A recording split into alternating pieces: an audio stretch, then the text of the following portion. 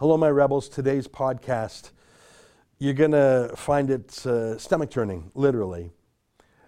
So maybe I shouldn't ask you to get a video subscription. That's what we call Rebel News Plus. It's $8 a month. You get the video version of this podcast. You also get a couple other shows a week. Today I talk about Catherine McKenna's trip to Indonesia in her 20s, where she did some gross things. Yeah, gross is just gross, though. She did some immoral things, and it's all on video. I wish you could see the video. I'll describe it as best as I can, but this may be the podcast that you want to subscribe to see the vids. Go to rebelnews.com. It's $8 a month. Just click on subscribe. All right, here's the podcast.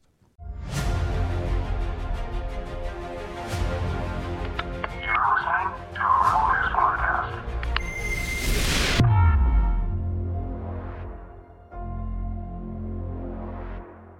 Tonight, Catherine McKenna ate a dog, watched a cockfight, and attended a forced marriage. No, this is not a joke. It's October 6th, and this is the Ezra Levant Show.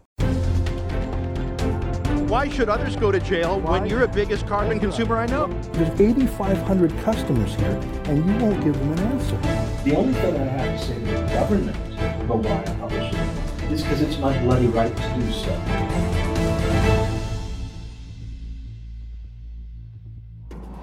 Great scoop the other day by the website The Post Millennial.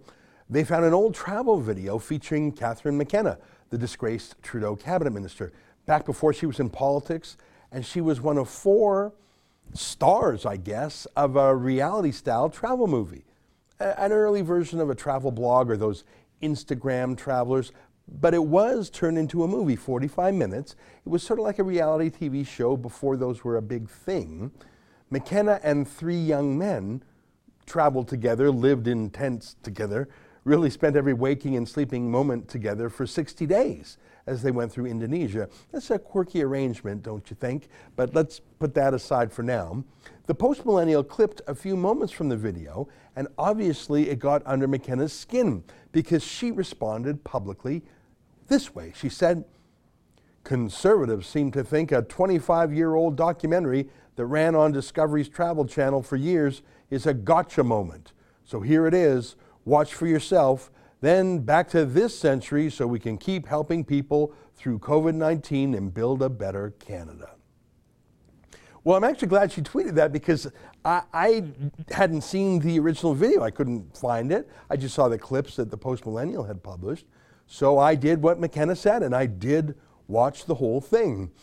And it's pretty bad. Here, I'll take you through some of it now. As I mentioned, McKenna and 3 young men went hiking through Indonesia for 2 months. Better known for its political and social unrest than its surf and sand, Indonesia is one of the most diverse and exciting countries to travel. With the prospect of fun and adventure, our group of 4 set out to travel from Jakarta to Flores in 60 days, covering a span of 1,500 miles through some of the most remote regions in southern Indonesia. And here's our star. Catherine was the diplomat and the bravest one in the group. But how she managed to keep her sanity with 3 other guys, we'll never know. Let me tell you, it's torture being beside Bilda. I should mention that in the credits rolling at the end of the film, McKenna is listed as a producer, so she helped shape the message. I mean, she lived it, obviously, she was one of the stars, but what she published, what they broadcast, had her approval. This is her message. Take a look. All right, lots of it was boring. Shots of McKenna sleeping on buses is not riveting TV. But pretty soon it got a bit too exciting. It even got criminal. Here, watch this. We picked up a hitchhiker named Bimo who invited us to a Balinese cockfight. We jumped at the opportunity. This was going to be an adventure. Man, just do. No, just do like, it's meant to do like this. You won't see the cockfighting. So secret code. Yeah. Before we entered the fight, Bimo explained that everyone who watched had to donate 5,000 Indonesian rupiah, or $3 as a bribe to the police. Apparently the police would show up and threaten arrest if they didn't receive any money. So to be clear, cockfighting is a crime. It's pitting 2 animals against each other to the death. It's the kind of thing that Michael Vick did to dogs, the disgraced NFL quarterback who forced his own pets to fight and injure each other. He also did extremely cruel things like drowning his pets alive. He's sick. People who abuse animals are sick. They often go on to abuse people. So that's what's going on here, except that these local peasants were actually affixing blades to the claws of these birds. I mean, birds can hurt each other naturally. Birds do fight with each other in nature. But these men wanted it more violent, more painful, and they insisted the fight be to the death. So they attached these blades to these birds to wound and hurt each other, and they forced the fight to go on till one animal died. It was illegal. So they collected money to pay bribes to any police who happened to come by. And Catherine McKenna paid those bribes. This wasn't something she hid. They boasted about this in the documentary. It was aired on TV, and McKenna, presumably, as a producer, got paid for this. So they filmed illegal animal cruelty. They filmed an illegal cockfight. They filmed themselves not only breaking that law, but putting together money to break another law, bribing the police. And that shocking footage was so salacious, it was bought by the Discovery Channel, apparently. They paid for that, and McKenna made money off it. Here's some more.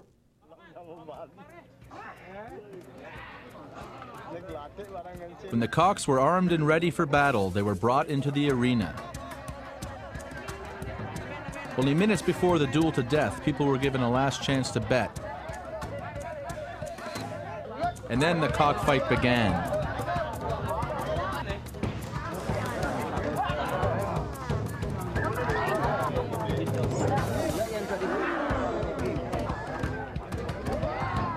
As luck would have it, BMO's cock won, and I was a few dollars richer. And in tradition, the winner of the fight brought home the loser for dinner.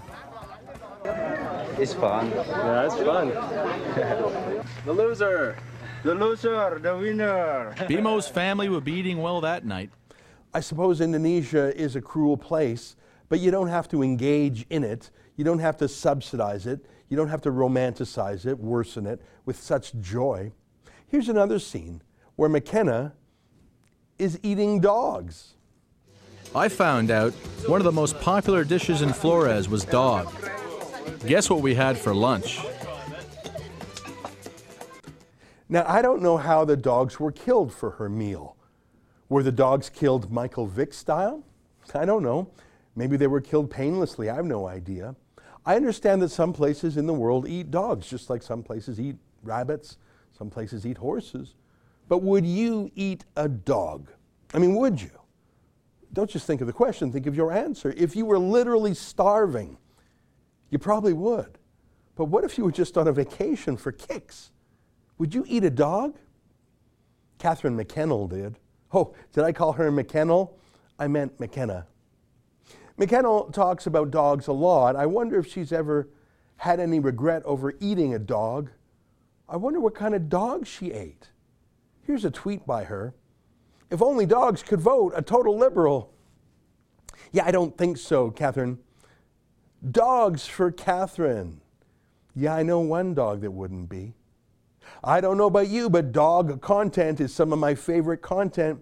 Yeah, what was the dog content of your last meal? That's what I want to know, McKennell. My awesome seat companion, Brady, a gorgeous Golden Lab guide dog. Awesome, gorgeous. Just don't say delicious, you creep.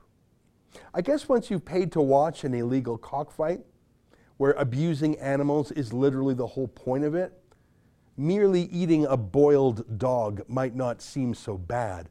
Although later in the movie, McKennell moans about missing steak. I presume she means beef, but you never know with her. I could name about 100 things that I miss. Miss cheese, miss milk. I miss cereal. I miss barbecues. I miss steak.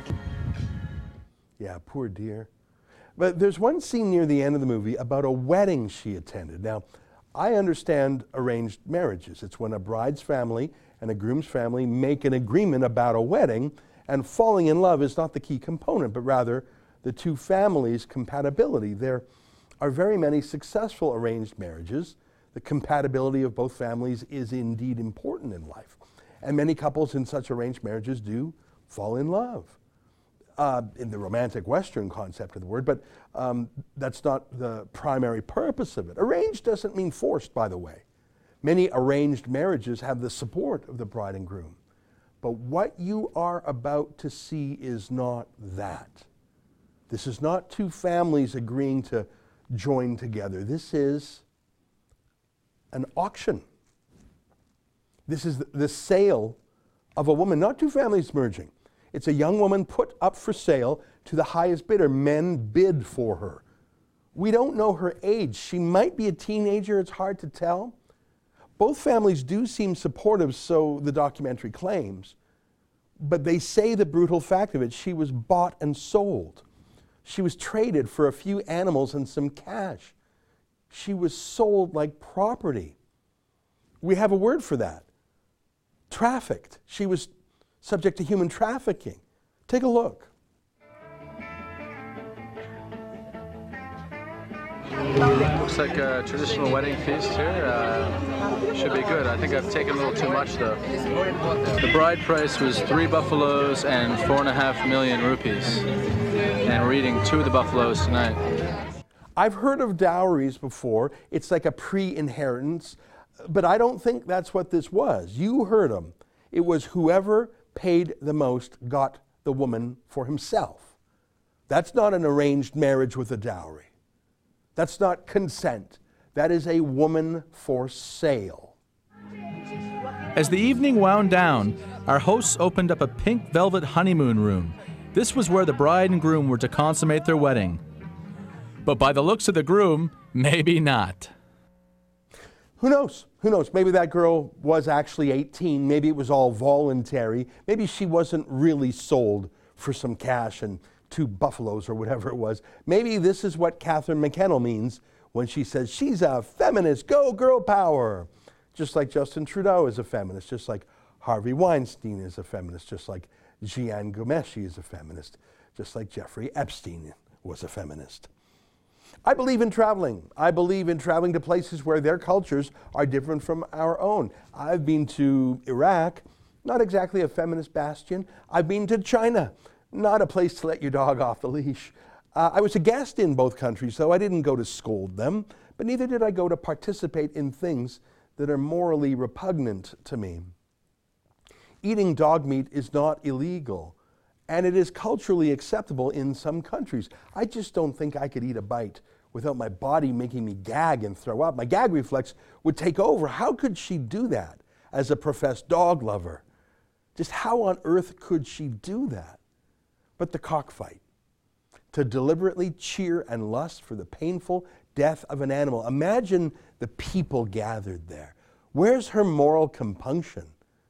And I'm not sure if it's worse. I think it is to pay into a bribe fund. So if the Indonesian government, they were trying to stop cockfighting, it was against the law. They had police trying to enforce the laws against animal cruelty, but a bunch of rich Westerners put in some real cash to corrupt the local police, to stop them from cracking down on animal abuse.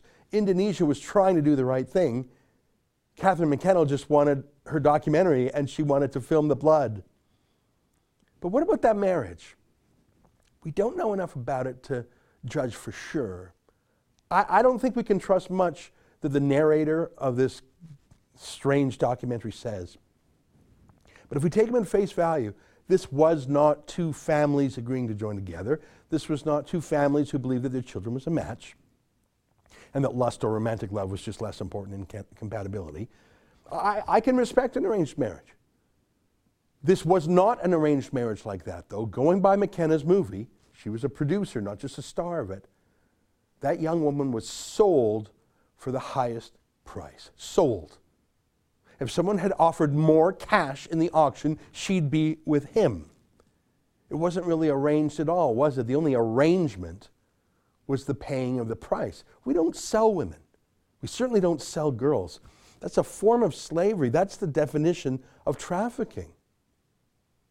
I think Catherine McKenna owes us an explanation for these things. She wasn't a child when she went there. She wasn't a teenager. Catherine McKenna, I mean. She went there as a grown woman. She was in her mid-20s already. She was sophisticated already, educated.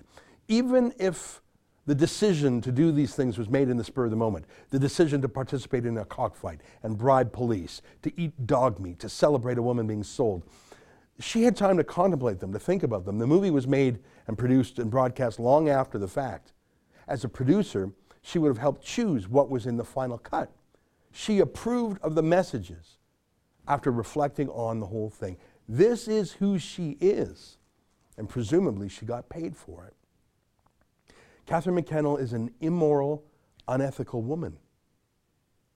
And if you've got a dog, do yourself a favor and keep it on a leash when McKenna is nearby. What do you think? I think Catherine McKenna has to answer for these things. There is an answer. Does she regret them?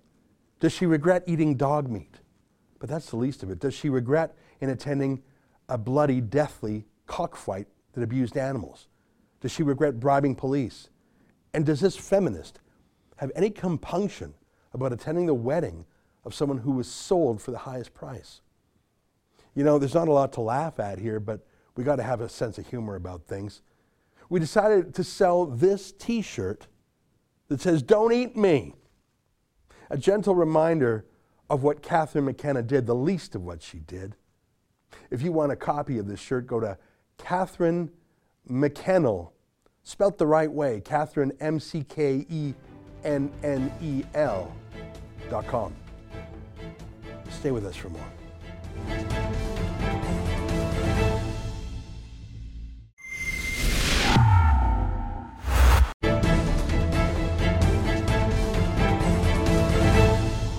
Welcome back. Well, it's about a month to the U.S. election. Extremely exciting. I tell you, there's more news jammed into a day than into a month, into a year in the past. It's hard to believe that it was just a week ago that Trump and Biden were squaring off in the presidential debate. Since then, Donald Trump has been diagnosed with COVID, gone to the hospital, come back, and it's amazing.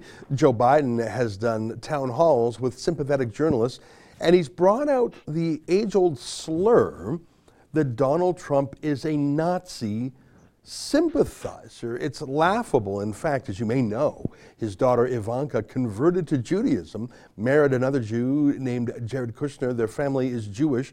The kids call him Zaidi, which is the Yiddish word for grandpa. Not just that, but Trump has done what I personally thought was impossible, namely bringing peace to large swaths of the Middle East. Forget about small symbolic things like moving the American embassy from Tel Aviv to Jerusalem, but actually brokering peace. Is he the best president ever for the Jews? That's something that's not just of interest to Jews, it's of interest to anyone who wants an election where you don't throw the word Nazi at someone just because they're a conservative. Joining us now via Skype is our friend Joel Pollack. Joel, great to see you again. Good to see you too. Joel, I think there are Jews who are interested in this subject. There are Zionist Christians who are interested in Israel and being pro-Israel. And there's conservatives who aren't motivated by religion, who just support the West's ally in the region. I think of how I think of Taiwan. I have no ethnic or religious tie to it. I just know it's the good guy. But larger than the case of Israel itself, I'm just sick of the left and the media and the professional hate finders using the word Nazi to demonize anyone on the right. What do you think? Well, it's shorthand for bad person. So I don't know that it necessarily convinces anyone who doesn't already dislike Donald Trump, but it is effective in making it harder to support him publicly, especially because so much of the media agree with what the left is telling the public. They are, in fact, the vehicle and the authors, in many cases, of many of these negative messages. So the word Nazi has been cheapened to the point where even Jewish organizations no longer complain when someone misuses an analogy to the Holocaust. When Joe Biden compared Donald Trump to Joseph Goebbels, the Nazi propaganda minister who was Hitler's right-hand man and chief anti-Semite, nobody complained. The Anti-Defamation League offered a weak statement several days later, but they didn't mention Biden by name. In contrast, when Donald Trump was asked to denounce white supremacists at the first presidential debate, and he did so, they said he didn't do so strongly enough, and they circulated a petition to get Jewish organizations to oppose Donald Trump. Now, they watered it down significantly after we blew the lid off it, when we got a leak from someone who was given the petition, and they had to water it down. They removed the name Trump from the petition, but they retained the substance. There's a real kind of self-destruction going on among Jewish institutions that have been unwilling to stand up against this sort of desecration of the Holocaust, because so many of them are owned essentially by the Democratic Party that they understand the task for them is not to protect the community. The task for them is to try to push for a change in administration without risking their tax-exempt status as apolitical organizations. I find it very frustrating, and I see it in Canada too, to a lesser extent. I mean, the ADL, which stands for the Anti-Defamation League, we have sort of a branch of that in Canada, but it's more independent. The ADL is actually run by a former senior Obama aide. So I don't think they're even pretending to be nonpartisan. Up here in Canada, about a decade ago, I was actually on the board of our version of AIPAC. It was called the Canada-Israel Committee, and it morphed into other things. And there was at least an attempt to have people of the conservative and the liberal and even other stripes on it, just to avoid the groupthink, and in the knowledge that, you know, there are changes in party, and the opposition today may be in government next time, and it's a good idea to have all parties sympathetic to Israel and fighting against anti-Semitism. I find it odd that so much of the official Jewish establishment, or at least the so-called anti-Semitic establishment, is on one side. You'd think they would want to have friends in all parties and make this an issue about which there is no partisan disagreement. So it's important to understand that the money in politics right now is largely on the left. The reason so much of what is happening, which seems unsustainable if it were to support itself from its own fundraising, continues to occur, is because there are millions and millions of dollars pouring in to the budgets of far left-wing organizations, pouring into the coffers of far left-wing candidates who would have no chance in an ordinary time. The money is on the left, and these organizations go where the money goes. Not, and let me just say this as a Jew, not because they're Jewish organizations, because all organizations are doing the same thing. And it is part of what might be called the racism industry. That's another aspect to this, where organizations like the ADL have to hype the dangers of white supremacy so they can cough up or get donors to cough up the money to keep these organizations going in an age where actually the need for an ADL is less than it's ever been before. Jews are widely accepted in society. Jews are very prominent within the president's own family, even though he's very out about his Christianity. This is an era where Jews have never enjoyed wider acceptance within American society. And so this is a problem for the ADL. American society is also more tolerant in general toward all minorities, blacks, immigrants, gays, and what have you. So the ADL has to manufacture this crisis to some extent. That's why when there were 200 hoax bomb threats back in 2017, the ADL still included the hoaxes in their annual statistics of anti-Semitic attacks, even though they were fake. And the ADL uses those annual reports to go to donors and members of the public asking for money. And other organizations work the same way, not just in the Jewish community, in the black community, particularly also Catholic community. The Southern Poverty Law Center works the same way. There's an interest financially in hyping the danger of these threats. And that's part of it. But the other part is that politically the money's on the left. Conservative donors are very, very bad at funding the kinds of organizations that would sustain conservative politics outside of the normal election cycle. What you see in terms of Donald Trump and the Republican Party is almost exclusively related to grassroots fundraising, and there are some mega donors and so forth, but those are people who focus on electing politicians and on promoting issues. There are very, very few billionaires on the Republican side who invest in what might be called the institutional right, whereas the institutional left is an entire ecosystem. Yeah, you know, we've gone through the Open Societies Foundation. That's George Soros' own foundation. It's such an interesting website because it's not shy. I mean, they use words to fudge what they're really up to, but they're quite boastful. And they, right on their front page, acknowledge that Soros has given and pledged over $30 billion to these institutional battles on the left. There's, I think of the families on the right, the Koch Foundation, the Koch Industries, Richard Mellon Scaife was the, if I'm getting the name right, was the fella in the past. They might give $100 million. They might give $1 billion over a lifetime. But here's Soros personally in for $30 billion. I think it's not just in the Jewish community, I think it's in the black community, radicalizing that community through Black Lives Matter. I think it's in the environmental movement, which is being radicalized. I think it's in the Hispanic movement, La Raza. I think that ironically, it's the left with the dough. I think if you ask the ordinary person, they'd say, oh no, big companies have the dough. Yeah, but they're leftists these days. Yeah, and again, the money on the right doesn't go into these kinds of permanent agitating organizations. Right. I mean, the reason you have pro-life organizations is because there are a lot of Christians. That's an organic source for pro-life activism. But the reason you have so much Antifa is not because there are so many Americans who hate America.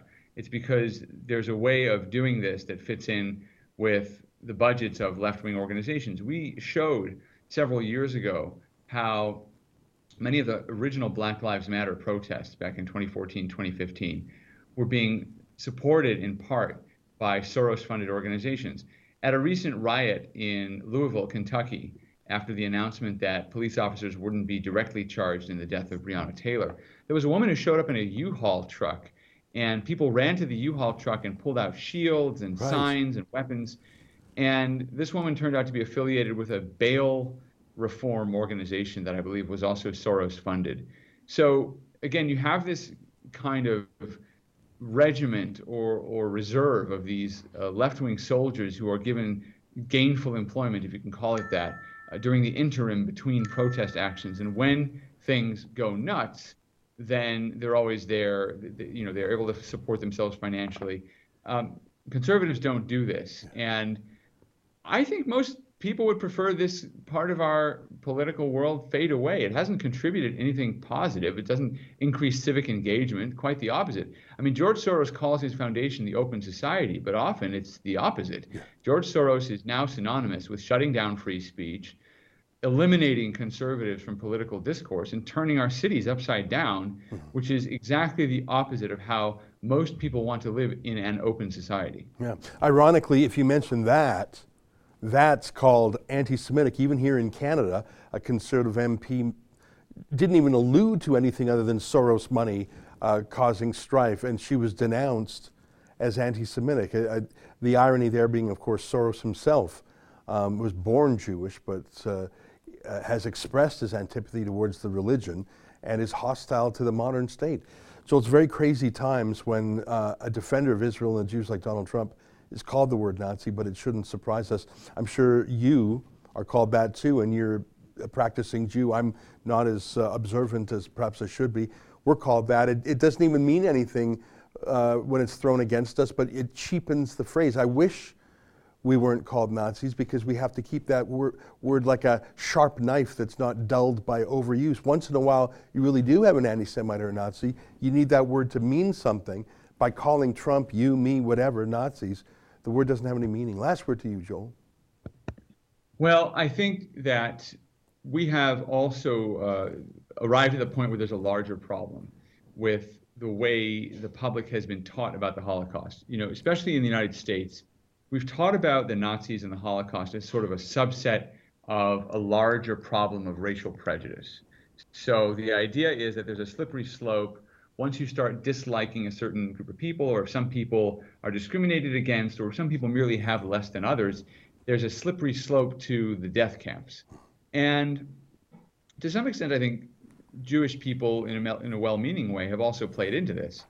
But if you actually look at what Nazism was about, Nazism was about the idea that society is defined by races, and that races have a place in a hierarchy, and that institutional arrangements have to be redone so that each race can occupy its appropriate place.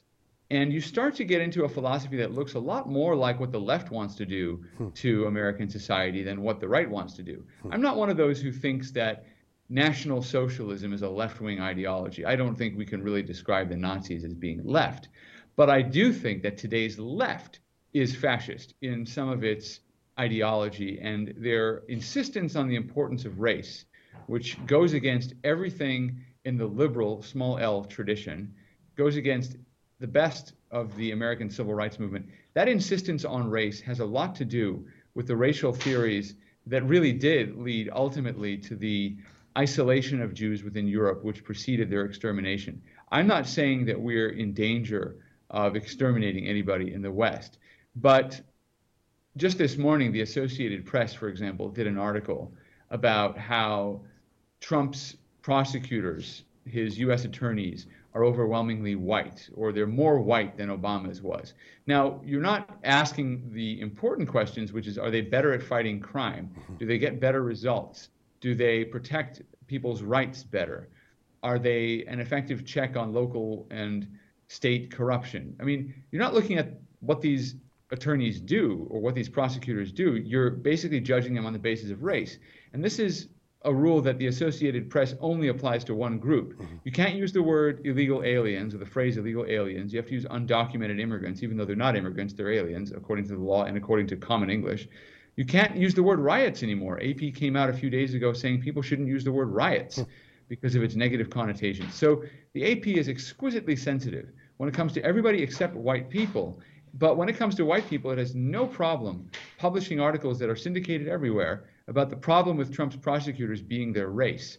And we are creating a situation where we're disadvantaging and impoverishing American society as a whole by reintroducing race into our political discussion. If you ask people how we will know when our society is no longer systemically racist, they'll say things like, well, when every race is equally represented in some institution or another.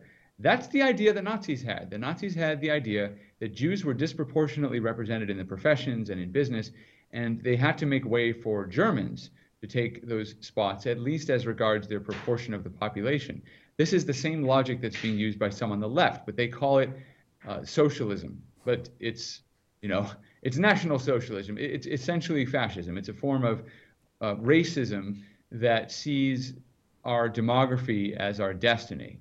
And it's such a regression that I think, at least I hope, historians will look back one day at this moment and wonder how we possibly could have lost our collective minds and lost touch with all the reasons we fought, all the struggles we did in the 20th century, only to repeat the mistakes in the 21st. I hope it doesn't come to that, and I hope that our history isn't erased if it does.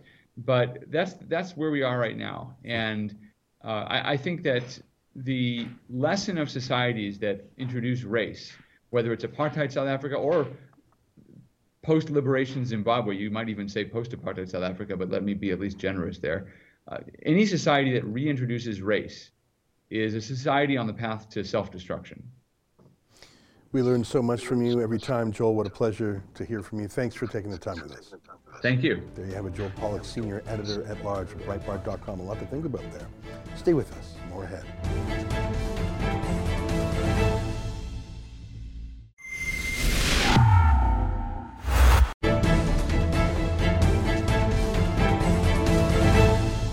Hey, welcome back. On last night's monologue, Phil writes, Doug Ford is high in the polls, so why not continue restricting civil liberties? That's what's so terrifying. There are a lot of politicians going back to elections right now. There was just one in the Atlantic. Now, of course, Saskatchewan's going to the polls, BC's going to the polls, and I believe that people are afraid, and so they're just, well, let's just stay with the government we have. I think Doug Ford, if he called an election now, I think he would win. I think if Justin Trudeau called an election right now, I think he would win. I think people are afraid, and they're giving up their civil liberties too easily. Dad Zacharias writes, Doug Ford has turned out to be an idiot that follows the perceived vote wind. How sad. Rob must be rolling in his grave. We don't know what two brothers would have said about each other, and may Rob rest in peace. But I think Rob truly believed in the grassroots wisdom.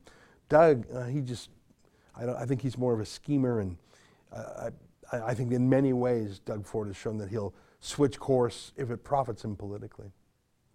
And on my interview with Andrew Lawton, P.J. Smith writes, Andrew Lawton, net positive I disagree. Biden is still hiding in this basement, and this gives Trump time to come out to rallies at the end of the cycle. Yeah, I'm not sure. I mean, we hear that Trump says he will attend the debate next week. So things are so fluid, things are happening so crazily. A year in a day. That's how fast the news is moving. Well, that's our show for today. Hey, if you want that Catherine McKennell video, go to catherinemckennell.com. Donate me. It's a shirt that you can wear to almost any occasion because it's almost always true. Until tomorrow, on behalf of all of us here at Rebel World Headquarters to you at home, good night and keep fighting for freedom.